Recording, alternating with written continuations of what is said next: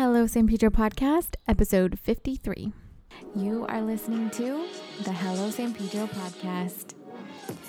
I'm Amanda, your host. Join me as I talk to amazing people within our community, business owners, community activists, local leaders, and people like you and me who love San Pedro. This is a place where we'll share big ideas, discuss hot topics, and spread good vibes.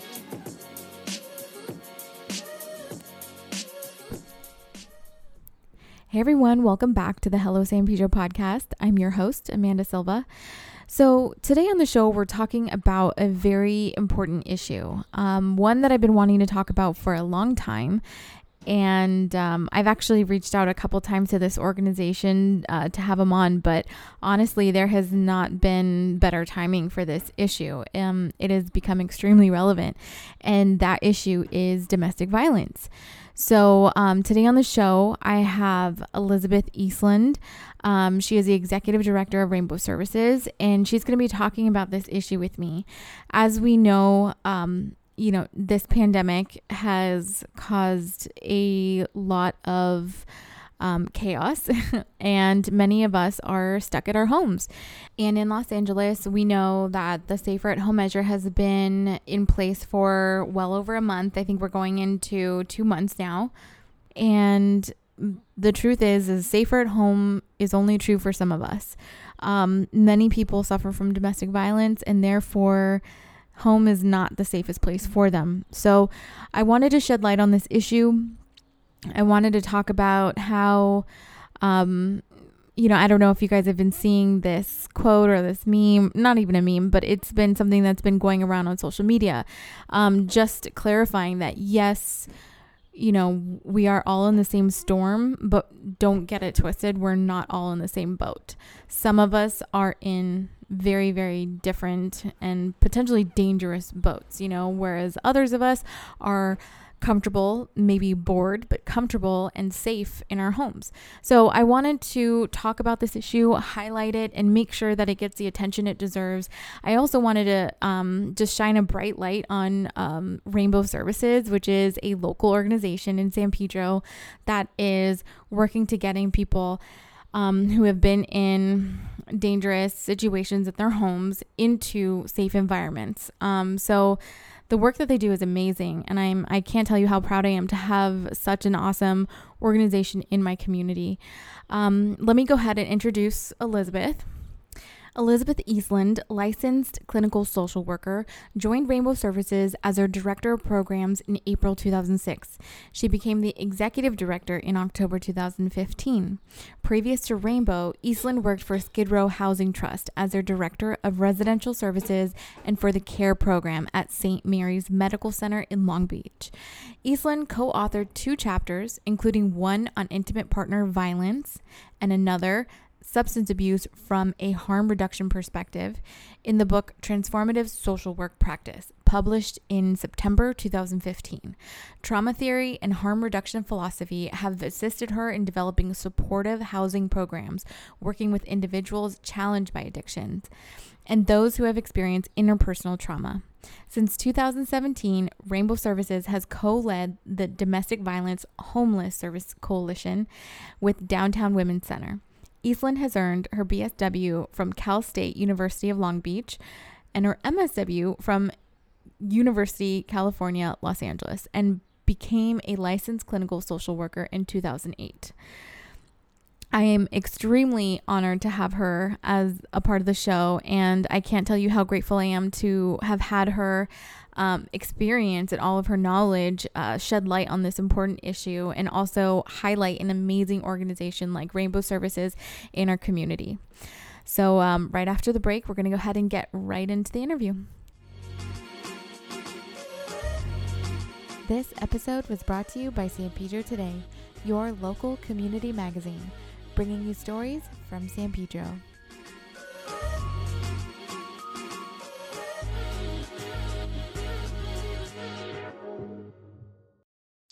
All right. Well, today on the show, we have Elizabeth Eastland. She is the executive director of Rainbow Services. Thank you so much, Elizabeth, for joining me today. How are you? Thank you. Thanks for reaching out. I'm doing okay. It's Friday, so I'm hopefully not going to work this weekend or try not to. That what day it is? I mean, it just Yeah, feels. you're right. I've been kind of losing track, but Definitely. this pandemic has just like thrown off all sense of time and regularity. How have you Mhm. been holding up with all of this? I'm okay. I'm like so grateful and fortunate to live in such a great place, to have an outdoor area on my property, to be able to walk the neighborhood and, 10 minutes to get to the coast. And so I'm so fortunate. And those first few weeks were a blur. I think we were all running on adrenaline, trying to figure out how to get things in place to keep our business going. And Yep. then the anxiety hit once the adrenaline wore off, and a little deep sadness for just the world and what's happening today, but really just ultimately super grateful. Yeah, I think you hit the nail on the head. There was a lot of adrenaline. What do I do? Running to the grocery store. Like, I think there was a lot of panic buying and, we didn't know Yeah, what the heck it was. And now here we are, stuck at home and trying to make sense of all of this. And it seems like it might go on a little bit longer than we had originally thought. And the date keeps getting extended. So it's right. this uncertainty. And I think you're right. It's just making all of us, anxious and stressed out. Yeah. Well, I'm glad you're doing okay. I'm glad, you have a home and you're been, I try to think about that all the time that, we're lucky to have a home and a space to feel safe in. Um, Absolutely. which is what we'll talk about today. But before we get into that, I wanted to ask a little bit about Rainbow Services.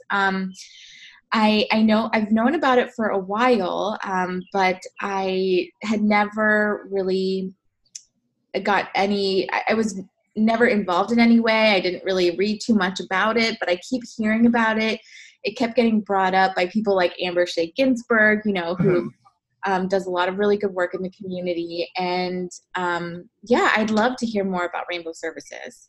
Sure. So in the late 70s, the Harbor Area YWCA was hosting support groups, and what they were finding was a lot of women sharing about abuse in their homes. And so from there, they started just kind of more of the underground shelter where people were bringing women into their own homes to keep them safe from the abuser or the person that was harming them. Mm-hmm.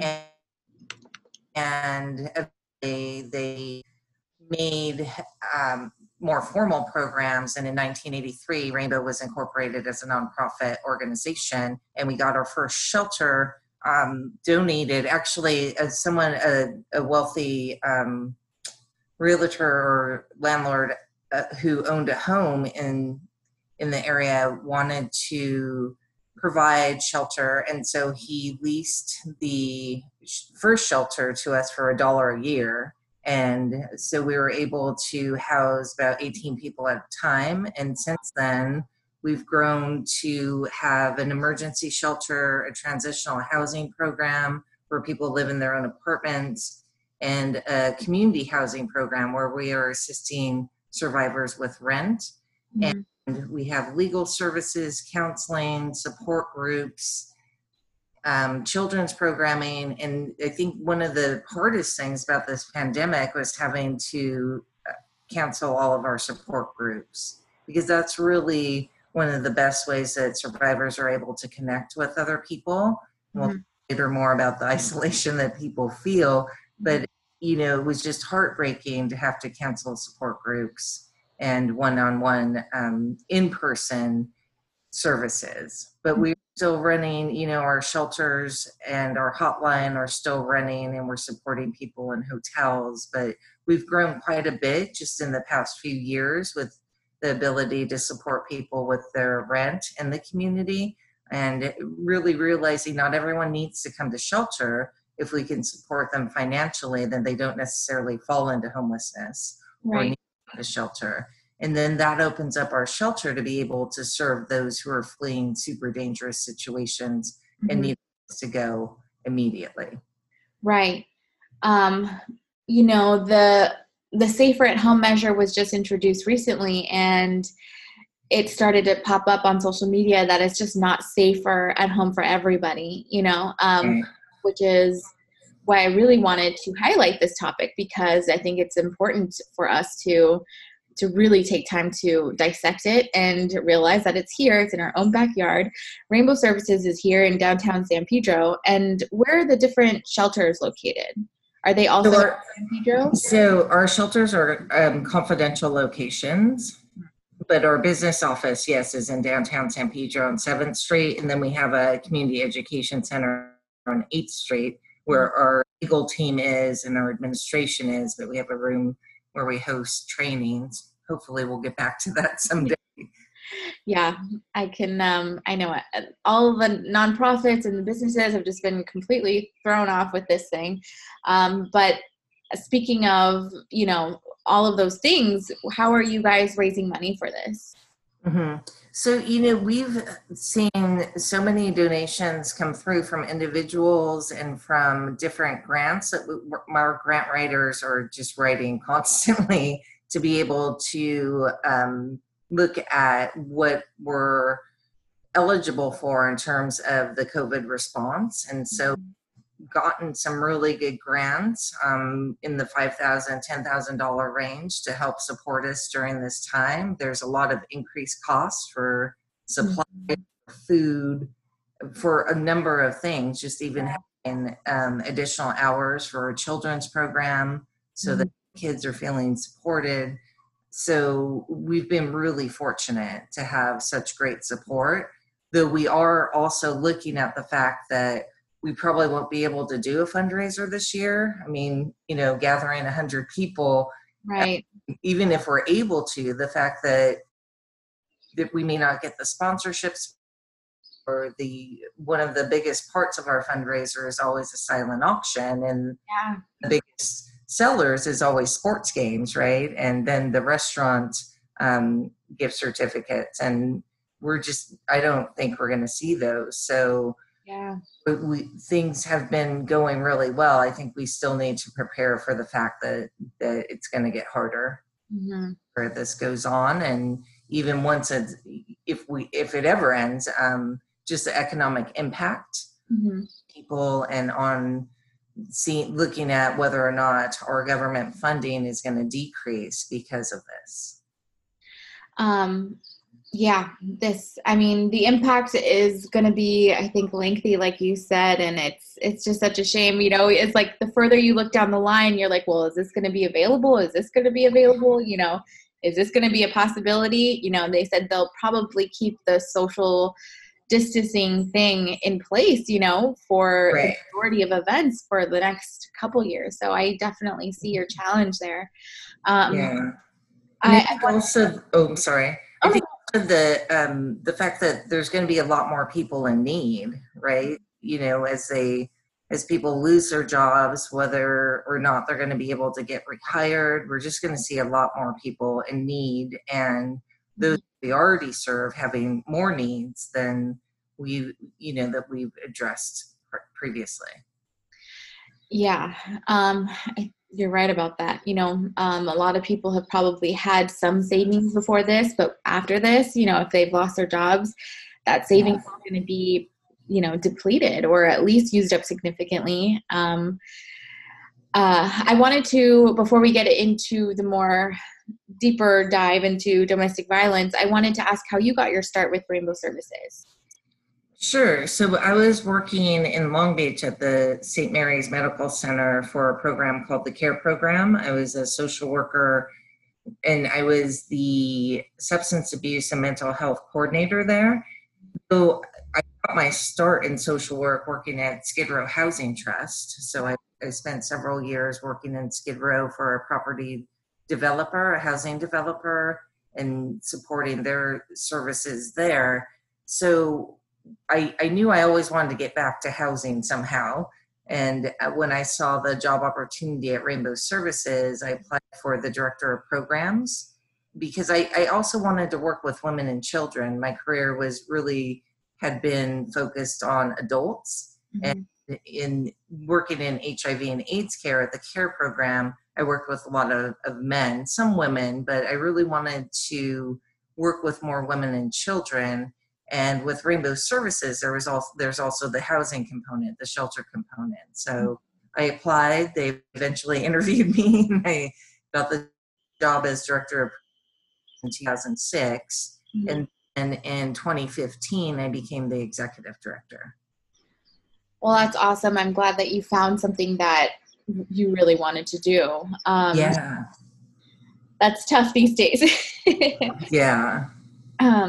So I guess that pretty much takes us into the topic of domestic violence. I think people, even myself, are just, we hear these things and we see stories on the news, but it's somewhere else. It's always somewhere else. And I wanted to maybe shed some light on how common domestic violence is. Mm-hmm. I don't know if you would have any stats or numbers, but could you speak to that a little bit? Absolutely. So the statistics are that 1 in 4 women and 1 in 7 men will experience domestic violence in their lifetime, and that includes physical abuse. So that's pretty astronomical when you think about it. 25% of women are going to experience domestic violence in an intimate partner relationship. Mm-hmm. Just always has surprised me that we're not doing more to address it. It is definitely a public health issue, and we need to approach it in that way. Mm-hmm. I think one of the reasons why this issue is so non-popular is because it's a really terrible reality, and people just don't know how to deal with it unless they can directly help, I think one of those things along the lines of, child abuse and things like that, it's like we can't even comprehend it, and we don't want to even think about it because it's awful. It's truly awful. It's, I'm happy to know that there is a resource here in our own backyard that is catering to these, people who have these struggles. Yeah, and I should probably highlight too, when you think about 1 in 4 women, 1 in 7 men, think about all the kids that are witnessing that abuse and growing up in households where that's what they're learning, that's what a relationship looks like. And so we really, at Rainbow Services, we try as much as possible to teach kids about healthy relationships. I mean, the survivors too as well, but to teach kids about what healthy connection looks like. Mm-hmm. They have a better chance of not getting into a bad relationship later on. That's exactly, I think, how a lot of our societal issues, I think, need to be addressed is with the kids, because we often just treat kids like these, we shuffle them around and we have to get them in school and we have to do whatever. And they're often like our accessories, or, they're around us and we have to care for them. But we don't realize that they're absorbing everything in their environment. Everything. They're little sponges. For sure. And, young girls who see perhaps their mother being abused by their father might seek a relationship where they are also being treated that way. Is that true? Well, and knowingly. Yeah.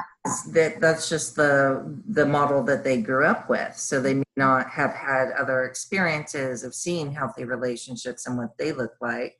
I think the majority of kids don't grow up and get into those relationships. But when you look at the survivors that we serve, they have had really adverse childhood experiences prior to getting into abusive relationships.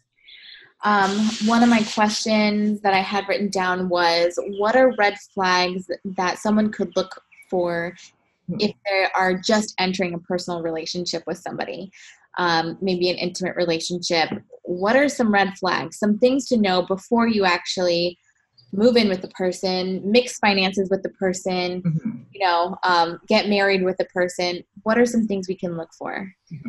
Well, I think one of the first things I think about is a quick push for commitment, and when people fall in love in a lot of relationships, it's pretty normal that in those first few months of a relationship, you're spending a lot of time with that person. Maybe you're not seeing your friends or family as much. You're just with that person. That's pretty normal. At some point, you do introduce that person, right, to your friends, to your family, you start going out in other social situations. And so if someone doesn't want to do that, that would be a red flag. If someone doesn't want you to see your family or friends, or start saying that they don't like your family or friends, that could be a red flag. So some of the signs may seem really normal in certain relationships, but in abusive relationships, it's really about the power and control, one person asserting power and control over the other. Right. I think about accountability. So in a lot of relationships, we say things that we are hurtful maybe, and eventually you take responsibility for that and you say, I'm sorry, like I know that that was wrong of me to say, and for whatever reason. In abusive relationships, the person who's causing harm is never really taking the responsibility for that, and is often deflecting responsibility to other people. So, oh, she made me do that whole thing. Well, when we think about it, in intimate partner violence, the violence is towards the intimate partner. So if this person has an anger problem, they're not going out and abusing their boss, or their coworkers or other people of their family. They're really focused on that intimate partner that they're with. Mm-hmm. I think that anger issues definitely would be a red flag. I think that there's a lot of, what's the word I'm looking for? Like lack of self-confidence, and so that they try and overcompensate for that. But isolation is one of the biggest things, and that quick push for commitment is also one. Like if someone really wants to be with you, they'll wait, and they'll take their time. And eventually then you grow the relationship. But if someone wants to get married right away, they can't live without you, those sorts of things, when they pop up super early in a relationship, then that would definitely be a red flag. Wow. It's like I'm already just recalling things from my own past relationships, and I was like, wow, there's red flags there. And I know my friends have told me things about their previous relationships, things were like, he didn't like my family and he never wanted to go over there. Those are other types of red flags. And it's just crazy because that's just stuff we totally overlook, and kind of just think like, that's something we have to deal with as a couple. No, right. These are deeper issues, they speak to deeper problems and right. maybe the root of bigger problems later down the line. Wow. Yeah. That's enlightening. I used to always ask people that I was dating, what's your relationship like with your mother? Because, I think people who respect their mother and have healthy relationships with their mother, that says a lot about a person, right? Mm-hmm. Whereas those that don't, and don't get me wrong, I know that there are people out there that had really horrible experiences with their mother growing up. And so that's one thing, but being able to talk about it in a way that recognizes, I didn't have the best of childhoods and I'm working on it.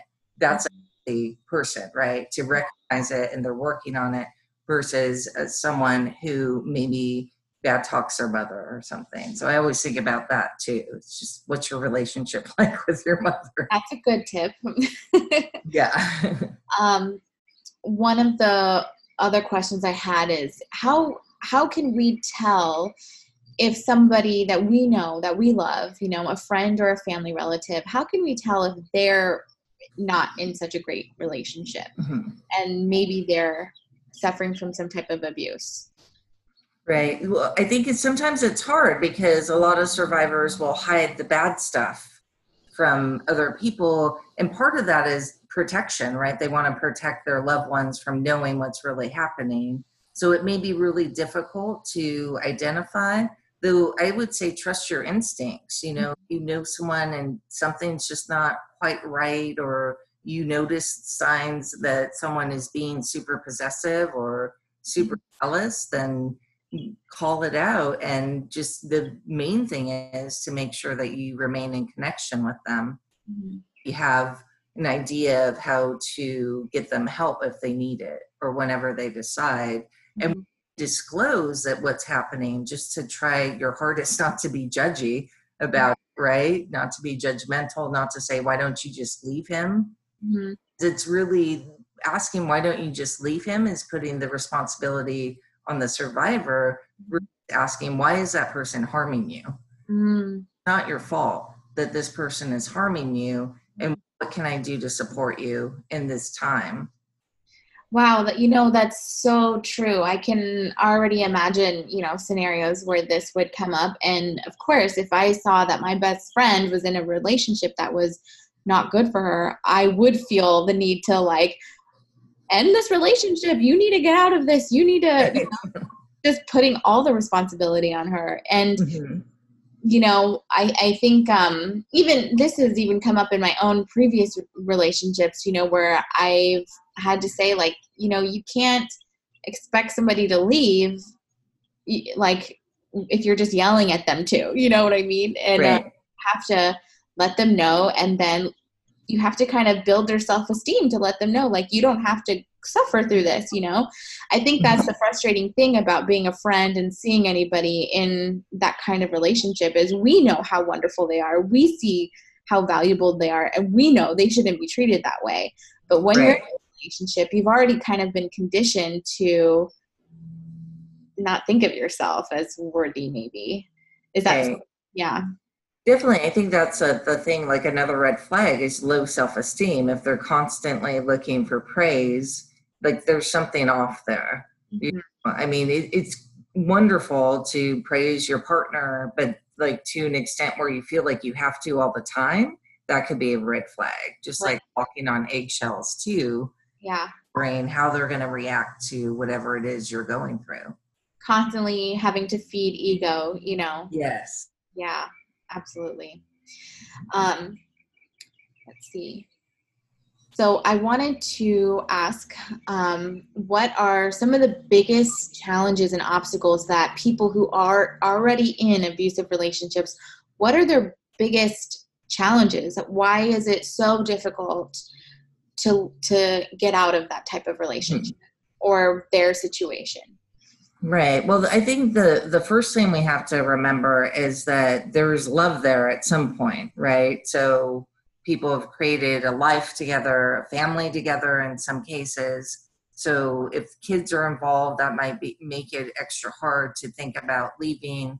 And then the economics of it all. It's really hard to think about walking out the door and building a new life for yourself when you're living paycheck to paycheck or living in poverty, like many of the people we serve are. To be able to just walk away is not as easy. Mm-hmm. So those are the first few things that come to mind. And yeah, just if for people that maybe don't have enough income to support rent, then it makes it harder to leave and easier to stay. And I think going back to the love thing, really hoping that the person who's harming you is going to change. Probably telling you, I'm never going to do that again. Oh my gosh, yeah. Yeah, so thinking about that hopefulness that things will change, I think people hold on to that. And that's just part of being human. You want the best for the people that you love, and sometimes that's just not going to be enough. Yeah. I can imagine it's not easy, just that emotional struggle there, because you did fall in love with this person. You've probably been conditioned to think very highly or whatever of this person, and maybe lowly of yourself, Right. And even thinking that you're capable of leaving or, needing them. I imagine that might be something they toss around, like, you need me, or. Right. You'll never make it on your own. I think the emotional abuse aspect is worse than the physical, because that's stuff you carry with you forever, and so while bruises heal, and it's really traumatic to go through a physically violent incident, the emotional abuse has been there way before something got physical, so really breaking the person down and saying, you can't live without me. There's no way you're going to make it on your own. Those things people really take to heart and start to believe it. Mm-hmm. Yeah. It would seem impossible to leave, honestly. Now, just putting myself in that scenario, I've been down in the dumps, and I'm grateful that I had friends and family who were able to lift me up, and Right. to be in a place where I didn't have that and only had someone being oppressive, Mhm. there's no way. There's no way. But Yeah. I'm really glad, though, that there are resources like you who are open to those, who can take somebody in who have been through these types of situations. That Mhm. just makes me so happy that somebody is there. Um, so we've kind of already talked about how the pandemic and the safer at home measure has impacted people who are in abusive relationships. Have you seen a surge in people reaching out or in reporting domestic violence at the home? So just this week, we've seen an increase in our hotline numbers. Those first few weeks, we didn't see an increase. And I think, people were just probably settling in to the orders. But what we've seen is an increase in requests to discuss restraining orders and an increase in requests for rental support. And our hotline this past week, more calls than the previous week. So we've been fairly steady, but now we're starting to see that increase in requests for help. Okay. Wow. Yeah. I can imagine being stuck at home in that relationship really drives you to that breaking point. Yeah. Mm. I think one of the most important things that people need to know is we are still providing services. Our hotline is still operating. Our legal services are still operating. And while most of the courts are closed, people can still file restraining orders. And if there is an incident in which law enforcement is called out, emergency protective orders have been extended to 30 days. So before the pandemic, you could get an emergency protective order that was 5 days, and within those 5 days, you would have to file a formal restraining order. And Mhm. since the pandemic, we've realized that there's no way that people are going to be able to do that within 5 days. So the courts have extended it to 30 days, though people need to know that, and law enforcement needs to offer that. Mhm. That's really good information to know. I can imagine during this time right now, with everything shut down and a lot of the courts shut down, it just seems like there's no way out. Right. That is good to know. Mhm. And we are still doing intakes. We're really fortunate to be a part of the first couple of organizations to receive money through the LA City Mayor's Fund. So we've been placing survivors in hotels since the beginning, and for several weeks now. And we do have more capacity to do so. So people can reach out to our hotline if they're wanting to leave. We're not sure how long the funding will last, but the Mayor's Fund got a donation from Rihanna and the CEO of Twitter to be able to house survivors in hotels. Wow. Mhm. What's funny is I did see like on social media that Rihanna was donating to, Right. yeah, women who have, or basically anyone who's been in domestic violence, to organizations. Right. That's awesome. And it's nice to know that reached home, that reached even us. And we've been, benefiting from it. That's amazing. Yeah. How can the community support Rainbow Services right now? So we have on our website, there's an Amazon wish list and other wish lists. What we're doing for some of our clients who we're placing in hotels is we're doing welcome bags where we put together like tons of snacks, and we provide gift cards and masks and different things so they can support us by donating goods. Mm-hmm. We support a number of families in the community with food. So non-perishable items. There's also like a food wish list on our website. They can go there and check it out. So when they do venture out to the store, if they want to buy a few things for our clients that we're serving, we are still accepting donations. Our office on 7th Street, while we have minimal staff there, we are accepting donations, and then we're also providing those donations to clients. So we just ask that people call ahead of time to let us know when to expect them. Okay. I think that's something that's doable. I think there's going to be a lot of people in the community who will definitely answer that call. And I think gift cards too are also always a great way to support us, and straight out cash is always important, right? To just support their operations. Though I know a lot of people are struggling right now. So just always say, for those who can, please do. And for those who can't, we completely understand. I wanted to ask something that kind of came to mind because I have a 2-year-old, and I have a lot of baby stuff we don't have a place for or need for. Do you take types of donations for children and young children? We do, but we really limit to new unused items. We just don't have the capacity to sort through used stuff. Okay. Yeah. That makes a lot of sense. So if I have we appreciate that. Yeah. We encourage people to donate to the YWCA on 9th Street because of the relationship with them, and they often will allow our families to shop there with a voucher. Okay. So, supporting them does support Rainbow. Awesome.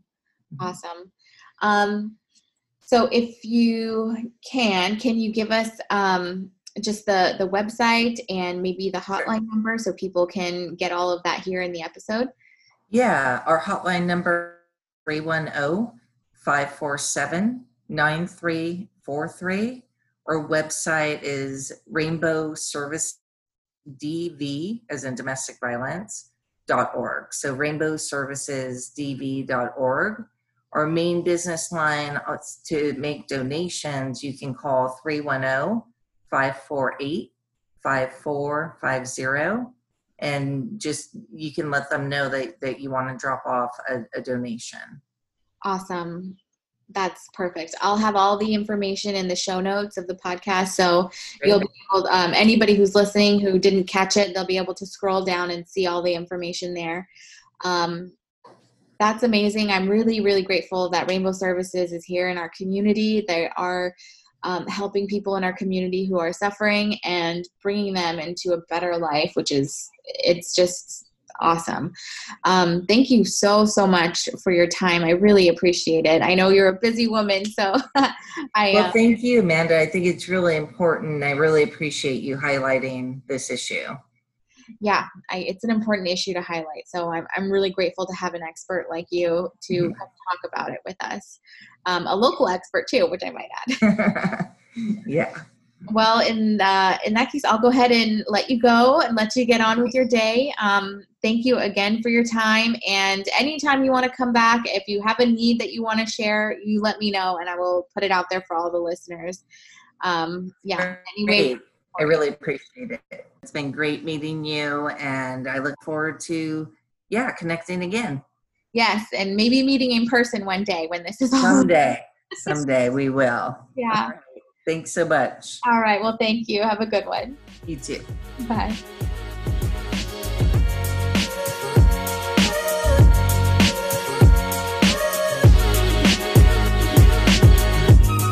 All right, guys, I hope you enjoyed that episode and enjoyed hearing from Elizabeth Eastland. I know I did. I am so grateful that she was able to come on the show. I hope to have her back in the future. Hopefully things will improve for domestic violence.